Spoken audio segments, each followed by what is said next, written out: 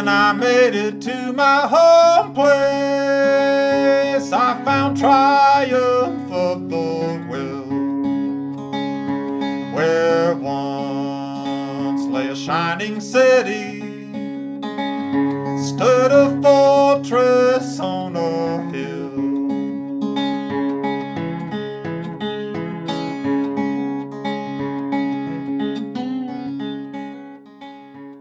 My name is Henry, and I'd like to welcome you to Fortress on a Hill. My co-hosts and I are a group of leftist American veterans who scour the news headlines looking for stories related to the military and veteran communities of the U.S. But you're not going to hear most of the typical military tropes here. Here we take those same stories and we clear out some of the cobwebs and bullshit. We ask hard questions of our leaders and demand an end to the militarism that has permeated our society.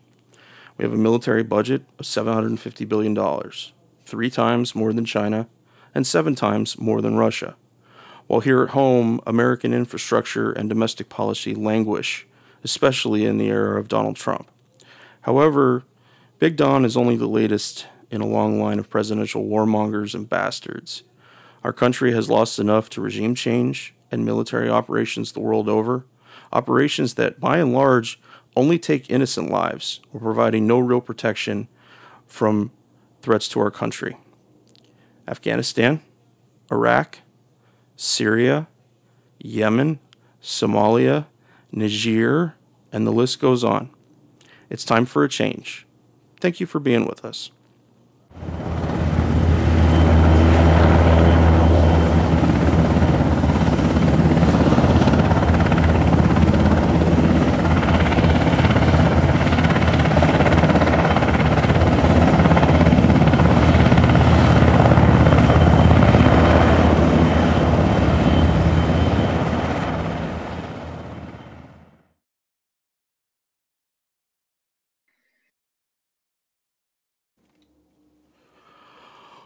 Rosa Del Duca, welcome to Fortress on a Hill.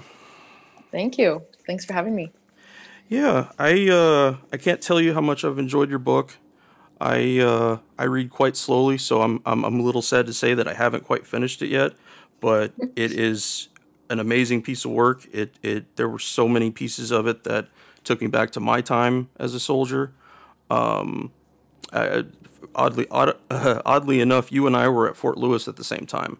You're kidding. No, yeah, in '05, I had come back from Iraq in February of that year, and then in August, I went to take a job with Army CID doing drug suppression work. So during that time, I was training too. We did a gas chamber range, all kinds of other stuff. But yeah, I thought that was a neat little piece of history for us. So. Yeah. So I wanted to start our discussion with a quote from your book, and thus far is my favorite thing that I've read so far, and it was a quote you made about the war in Afghanistan, watching it on TV, and I don't even understand how going after 19 terrorists turned into a war. Yeah, that's something as a teenager I certainly I didn't get it. 19 people came over and suddenly we're invading this entire country. And yeah, I still remember that going over to my sister's house on the night they launched the ground assault, or maybe the air assault. Mm-hmm. And just that music that it's like they wanted to. I work in news now. I work at a TV news station, so I kind of understand things from both sides too. But they wanted to pad out their show with like a minute or two. It was a long time of the missiles flying, and they put this bed music under it that was just it's so wrong. They immediately turned it into some kind of movie. Yeah. And it was involving real people. It's just kind of crazy. There was a PowerPoint presentation I saw as a young soldier when we were doing mount training or urban combat training for the listeners out there. And how we started that day, or the beginning of the training, was watching a PowerPoint played to let the bodies hit the floor. And essentially it was pictures of dead Afghans. Wonderful. It wasn't so horrific that people were gasping, but it was enough. It was like you guys realize what you're really doing here, right? Now, I didn't have that thought at the time. I was too worried about being in basic for myself, but it's just cuts at your soul. So, can you tell our listeners a little bit about why you chose to write Breaking Cadence? Well, I think one of the big reasons is I kept trying to explain and legitimize what happened to myself and to this, like the invisible, all these people who, I guess, just the typical American who I knew would see what I did in a very different light. And I just felt a lot. It's funny because I didn't share my story with a lot of people because of all the stigma wrapped up in, checking out on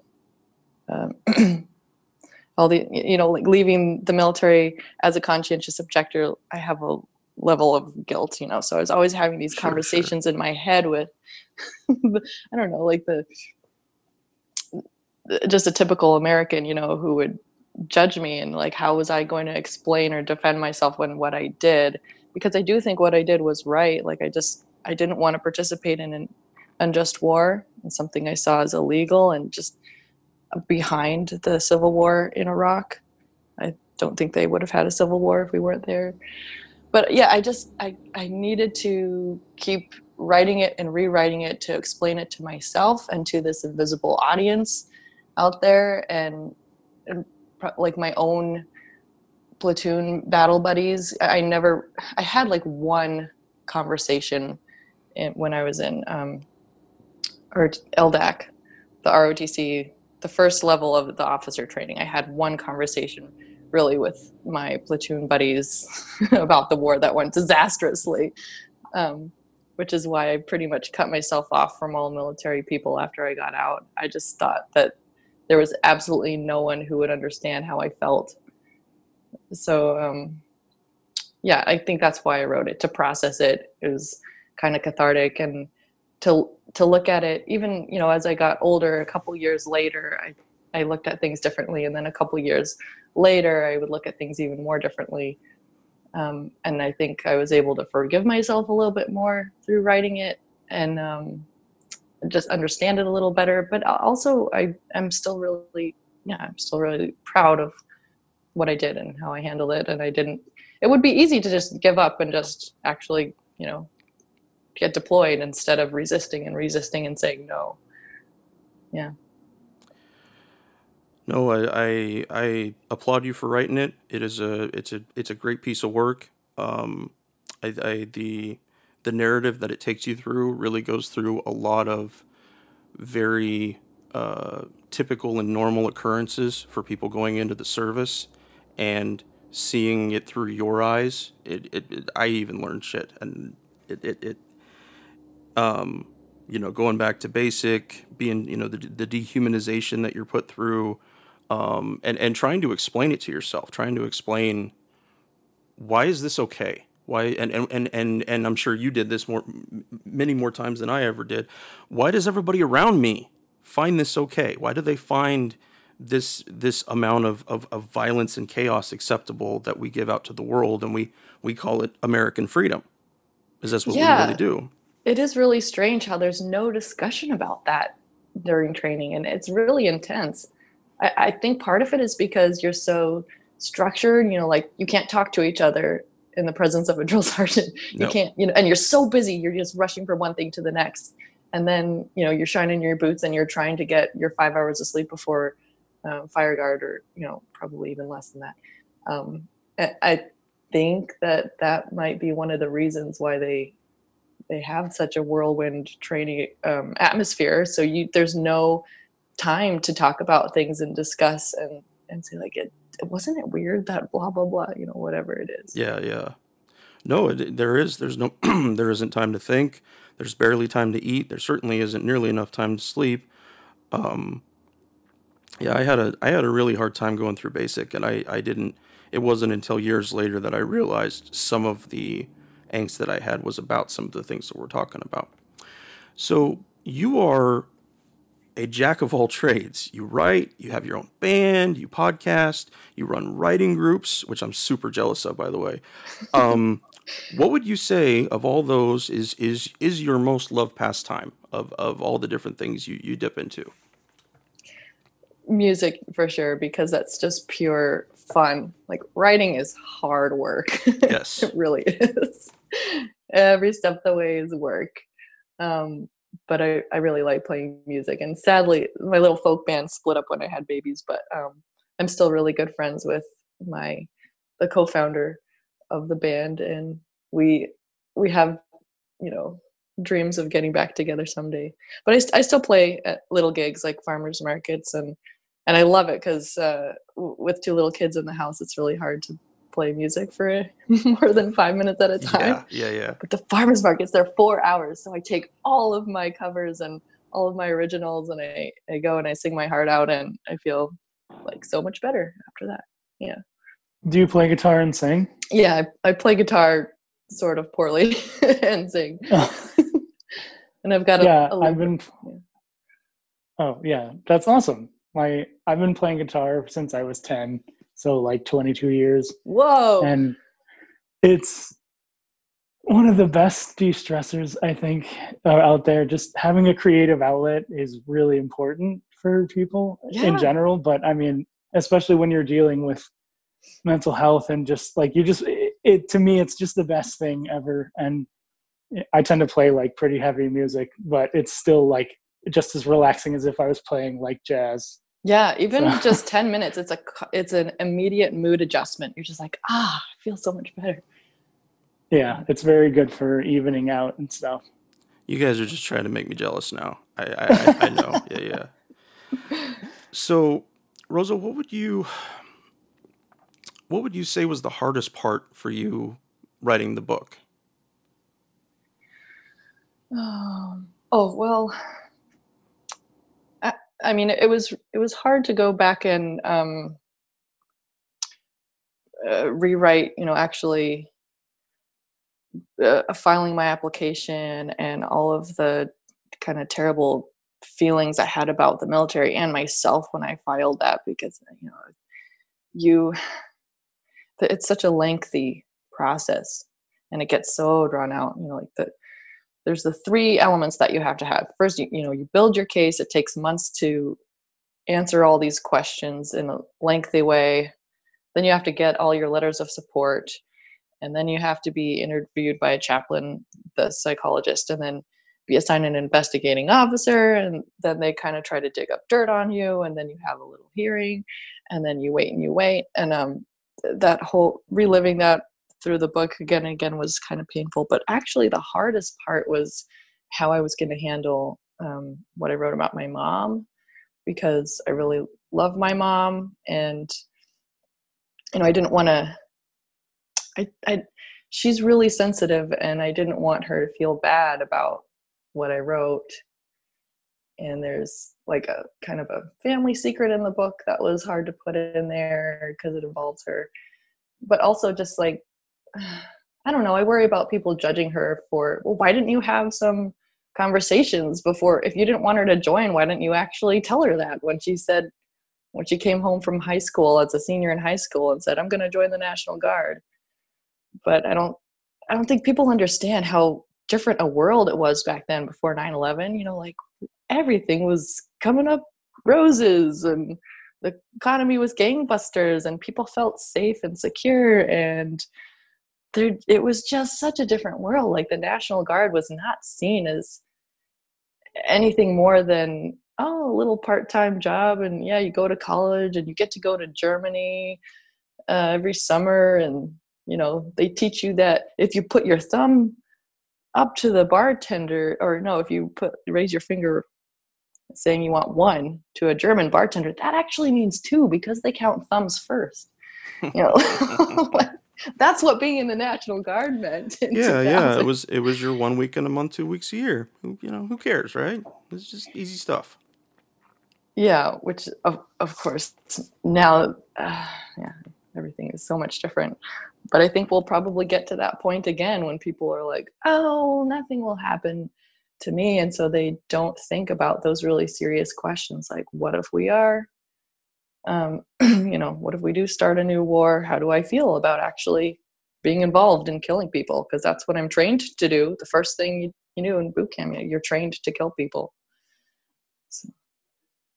I think it was really interesting to see the part when you were on the radio station after you had decided to go to ROTC, and just seeing everybody's reaction of like, oh, how dare she, oh, she should like finish her contract and then, move on.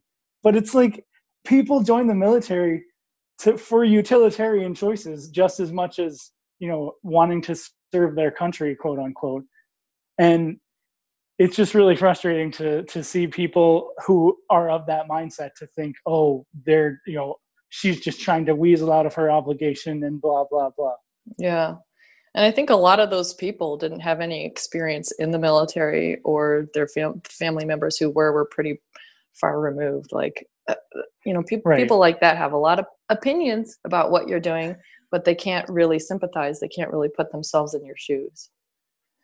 No, and I think you did such a great job of telling such a personal story and getting into your own head and giving people that opportunity to say, what would I do if I was in your position? And it's like you get to see your whole chain of thought and how, you came to the decisions you did, and it wasn't lightly by any stretch of the imagination. And I think that that's really important. Like, we need more people to see that, to be like, what would I do if I had these thoughts? And I also thought it was weird when you were talking, or when you were talking to the GI rights people, and they were mentioning how it would be harder for you to apply for CO status because you weren't actively religious. Yeah, that was so disappointing to hear. I was like, what? But it's so true. I didn't have that strict moral training that comes with going to church every Sunday.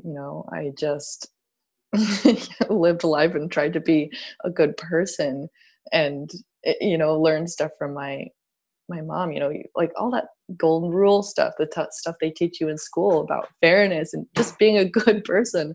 That doesn't count. Exactly. That doesn't count. No, and somehow we're supposed to change our mode of thinking when it comes to war and when it comes to perceived enemies. Like, all of that stuff just goes out the window because we're not seeing them as people anymore. And for those of us who, have that principle of like, no, these are people and these are lives that we're impacting and communities that we're disrupting, like that somehow is seen as less important than oh, this is my background because I'm such and such religion. Yeah. It's really bizarre that they kind of hold religious moral training up to this really lofty standard, and they can, sympathize pretty quickly with someone who's like, I've just been taught my whole life through my religion that it's wrong to kill and all this stuff. But on the other side, they are, engaging in these terrible, unjust wars that everyone is forced to kill and kind of dehumanize the so-called enemy, and all these civilians get wrapped up in it. It's just really this weird double standard, this weird being a hypocrite, I think. Absolutely.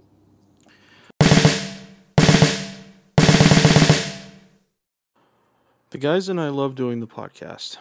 Being able to share our experiences in the military with allies and supporters means the world to us. But we can't do all the work. We need you to share an episode of ours with someone, anyone who you think might be affected by it. Maybe a young person looking to join the military, or parents advocating for one, conscientious citizens who care about the violence the U.S. wages in their name, advocates for women and people of color who understand the harsh environment that the military creates for minorities and inflicts on them around the globe, and anyone else you think it might affect. Please take a moment and share this with them.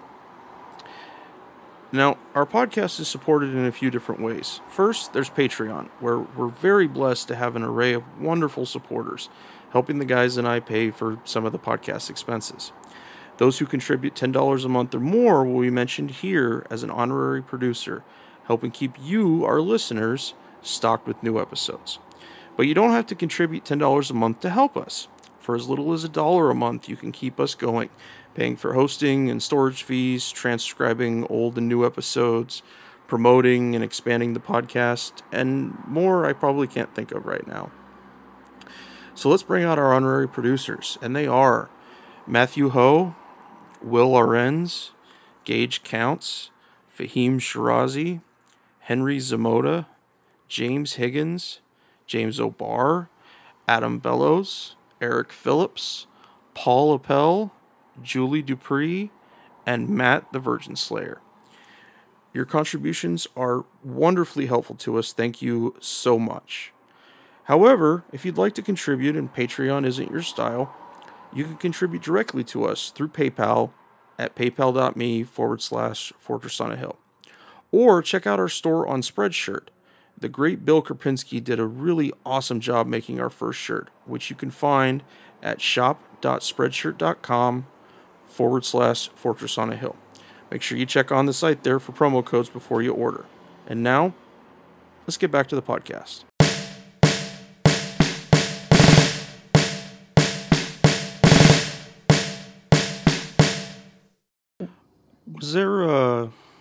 Was there a moment for you that you firmly felt there was no going back? Was there a time that becoming an objector seemed more clear to you as a person than ever? Yeah, I think it was maybe about 6 months after I joined ROTC, and I felt so bad about that.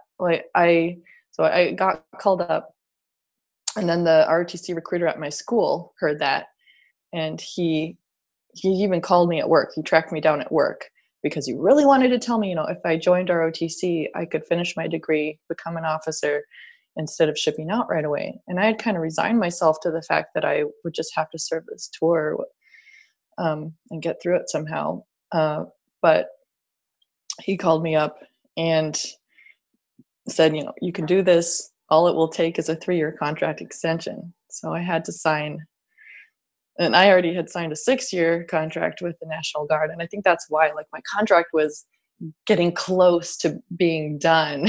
So they needed to, if I was going to do this, they needed to keep me in longer. So but now my contract would be 9 years, that I signed at 17. Oh my God, it's such a long time.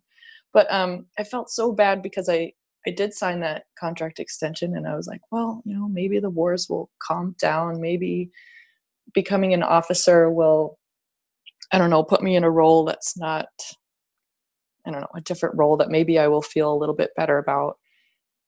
And then, within a week or two after that, that's when I discovered you could be a conscientious objector in the military still, which blew my mind. And as soon as I saw those words on this piece of paper, I knew that's exactly what I was. I don't know why I hadn't put the two together before. I think just because the term conscientious objector, most people do think of Vietnam, not anything today. And so yeah, after that time when I was like, well, I just signed this contract, I'm going to look like such a scumbag if I do it now. So I really tried to suck it up, but as the months kept dragging on, I just was more and more torn up about being in the Army and what I would have to do. And now I might, have to do 2 tours instead of just 1. And I was kind of kicking myself for not just doing the first deployment. And yeah, I think I was just so torn up. I was I just can't do this. I can't mentally handle another 5 years of this. I can't. And so I called the GRI hotline a second time, and from then on, I knew that was it. I couldn't be in the military anymore and live with myself. So that really sucked because I called them and they send me this enormous packet of information that has all this dense language. I'm trying to, make sense of myself at 20, 21 years old. And there isn't enough time for me to file my application before I go to LDAC, the ROTC Officer Training School. And it's only a month, but at that point in time, I was just like, are you kidding me? A month being this secret traitor, just I felt like such a scumbag during that too. You're going through training with all of these people who are just starting their military careers, and they're excited about it and energetic and rah and just think that they're just purely serving their country in this pristine way. And I was in such a different place mentally. It was really hard to get through that month, and then really hard to actually submit the application finally, because I knew that everything would change. Outing myself as a traitor, everyone would also. I found it interesting during your part about LDAC, just the class distinctions between people that are officers is usually upper middle class kids that like have some kind of they have a generally more easier life. And so yeah, like what you were saying about them just being so excited about it, it's because they didn't know, and then nobody really knows when they go in. But it must have been so interesting for you, just coming from that perspective of like already having been through boot camp, which was like a lot more challenging than that seemed like. Yeah, that just pissed me off so bad. Because they had it easy from the very start, like right. And then they were gonna be in charge of everyone who went through more rigorous training and understood so much more about their jobs in the military than they did. Like, it does not make any sense. There's a reason junior officers get a lot of shit.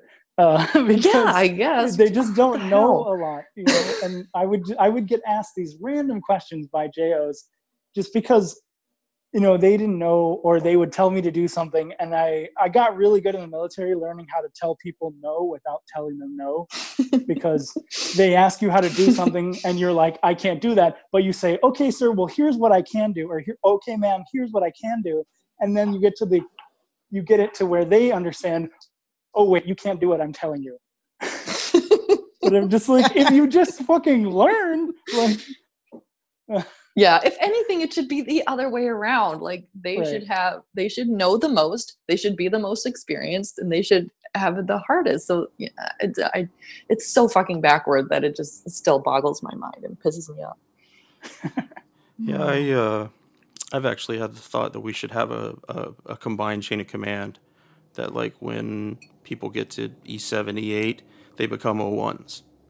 And that way that there's never that loss of experience, but part of it is about the, I don't want to call it the glamour, but the shine of being an officer, is there are still some privileges that go with that, and they look down upon those that are not. It's just about, especially in the civilian world. Yes. I mean, yes. So many times when I was getting out, or when I was talking about getting out, and then everyone's like, oh, are you going to go to OCS when you are done? Are you going to become an officer when you get your degree? And I'm like, fuck no. Like, not only would I never want to be prior service, but I was like, that wasn't an allure. It wasn't like, oh, I need to attain this officer status because that will give me some kind of like credibility in the real world, when as an enlisted person that officers, especially the new officers, don't really know anything. Yeah, and yet you still have to, tiptoe around them and treat them with a much higher degree of respect and do everything they say. Yeah. That's a really good idea, though, if someone reached a certain rank like E6 or E7 and then they get to be an officer. That makes way more sense to me.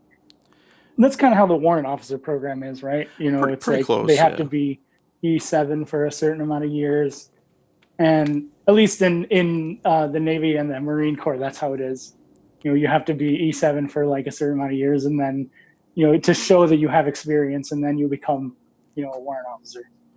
Part of it too is that officers get sent to do so many more jobs than enlisted people, and they come from being an LT and become an executive officer and a commander, and then they go to a staff position, and then they, all these different things. Maybe they go do a stint in a recruiting battalion, but it seems like they never truly spend much time working on the real fundamentals of leadership or on being that good at the job that they have when they first start. You're a platoon leader. Like for me, I was an MP.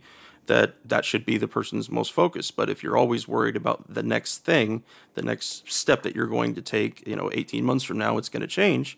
And that's what happened with every LT I ever had. They had the job for a very short amount of time, and then they moved on. And it seemed like everybody was just much more focused on the moving on. Yeah, my watch was a training command, and that for some of the officers. So yeah, we would have a different officer like every 2 months. Yeah. See, how do you learn who your subordinates really are? How do you lead them with any kind of efficiency and honesty? But when that happens, it blows my mind. So Rosa, I mentioned earlier about you podcasting. You have a podcast that is the same title as your book. Brilliant idea, by the way. I don't know why I didn't think of it. I'm gonna tell Danny to get on working on it right now. We need us a Fortress on a Hill book, New York Times bestseller. Heck yeah. We're gonna make it happen. So we tell the listeners a little bit about how the podcast connects with your book. Sure. Yeah, the podcast is called Breaking Cadence: Insights from a Modern Day Conscientious Objector.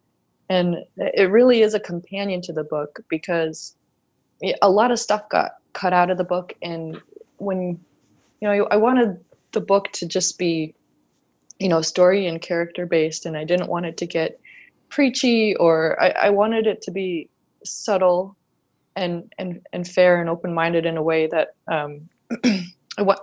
I guess I wanted to not keep politics entirely out of it, but I didn't want to come off as super like some crazy left-wing activist-y person, which I'm not really an activist, even though I have strong feelings about our low recruitment age and stuff.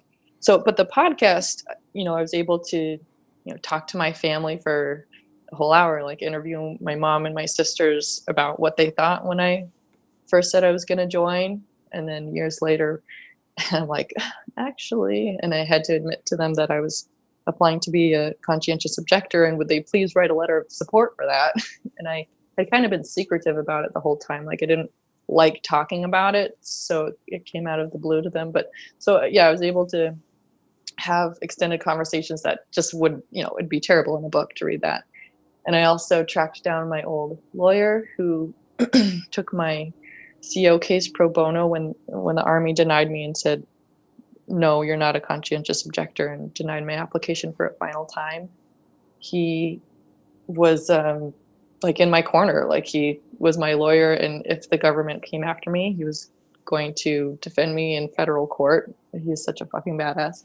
But yeah, so I was able to have a conversation, for an hour with him, and and I tracked down just through like a writing friend, Fanny Garcia. She was also a conscientious objector, and her application was approved because she based it on vegetarianism, which blows my mind. Vegetarianism, that's awesome. Yeah. Yeah. I was so jealous when I heard that her application got approved because she based it on being a vegetarian and a vegan, and how that relates to not killing.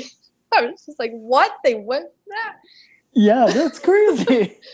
Yeah, the podcast has been great. Yeah, because I can talk directly about how ludicrous it is that we allow teenagers to sign up at 17 and 18 when we strive to protect them from so many other things, so many less harmful things than a long military career that can end in, PTSD or them getting killed or who knows what else. Yeah. Something Henry and I were going to talk about later in an episode was just the idea of, your brain doesn't fully develop until your mid-20s. For dudes, it's like 25. And so you're allowing kids to make a decision that can affect them forever. And especially for people who join like you did at that age and then are kind of enculturated in that mentality. Like how we like nobody's really studied the long-term effects of what that does to people. Yeah, I know. What it doesn't do. I would love to hear that podcast and get some brain development experts on too, because now that we have that science, it is our obligation and responsibility to, to protect teenagers from these decisions that, signing a 6-year contract when you're 17 or 18, this is the most, dynamic time of your life. Like, you're going to change your mind about everything. You're going to change your mind about what major you want to study in school. You're going to change your mind about who you want to date, where you want to live, like all these little things. But to not be able to change your mind about joining the military, which you probably don't have. Yeah, it's kind of like joining a cult, and when you're a civilian, you just don't really understand what it is all about until you go through boot camp, and then you're like, oh, I'm starting to get it. But even then, you don't really understand what it's all about. Yeah. No, I keep thinking that the military is essentially run off the fuel of youth. That if it wasn't for the ability of 18, 19, 20-year-olds to carry heavy loads and to work really, really horrific hours, and again, like we're talking about, their brains aren't even fully developed yet, the military couldn't accomplish what it does. It just couldn't. You need without trying to sound too morbid about it, you need fresh bodies. And that's how they see it. It's not there's no way that a system that big cannot see you as anything but a number, but a statistic to be counted, and you go in one column, and if you get killed or hurt or wounded, you go into a different column. But the bottom line is that youth is the only thing that could sustain a war. Is telling young dudes that they're gonna be heroes, they're protecting their country, they're fighting for freedom, all that bullshit. Yeah, I think that's one strategy that if we, by some miracle, could get Congress to raise the recruitment age to like 20, I think that might finally make an impact on the kind of, if the military finally has a really, really grave recruitment problem, and if the military shrunk, I don't know, this is just in my head, then I just want to find some strategy, some way. And I think raising the recruitment age is part of it for people in power to start reining in the forever wars and the unjust wars. Like, if you don't have the people, if you don't have that fuel and the numbers, you can't do it. And I think that we're approaching that point as a country, because already right now the Army, at the very least, is in a recruitment crisis. And they just can't find Thanks people. so much, Rosa. Is that the economy is doing reasonably well, and I think it's because it's so easy to know about what's actually happening in wars. If it's a heck of a lot easier now than when we joined. Yes. The with the internet and social media, it has changed so much since that time, and we're able to reach out and talk to people much more easily about their experiences and to see that thing.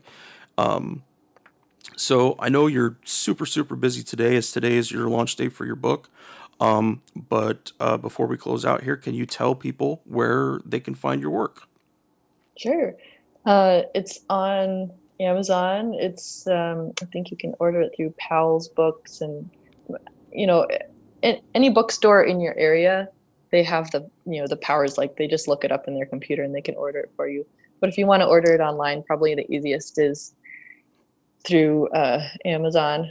And the publisher Ooligan Press has a page where you could order it through Powell's too, and maybe one other option. Yeah, and it's just the physical book and the ebook right now, but I am recording the audiobook version for people who like audiobooks. I'm recording it in a closet in my house, and I only have a few more chapters, so it'll be out sometime in the summer. No, I that's great. I think that all authors, especially authors that write stories like yours, should be the one to do their audiobooks, because you know where the hard points are. It's different when it's somebody else telling your story, but when you're the one speaking it, there's a credibility and a truth that comes to it that wouldn't come through with somebody else reading. Yeah, I was really happy that they thought my voice was good enough to do it, because I mean, I've got all the characters in my head, and some of the military stuff, like I just can't imagine a random person walking in, or some voice actor that doesn't know anything about the military trying to do it. So yeah, I'm really happy they let me do it. Well, I will definitely make sure that we've got some links in our show notes for finding your book on Amazon. And just so the listeners know, we're going to meet up again with Rosa in June and talk about this a little more in depth, and which I'm really excited about, by the way. That's I've only done telepodcasting. I don't know what we would call this exactly, but Kagan and I, we both live in the same area, so we'll be able to go and sit down with you and chew the cud about this a little bit more. Yeah, I'm looking forward to that. All right, well, thank you again for being here. Thank you so much for having me. Yeah, thanks guys.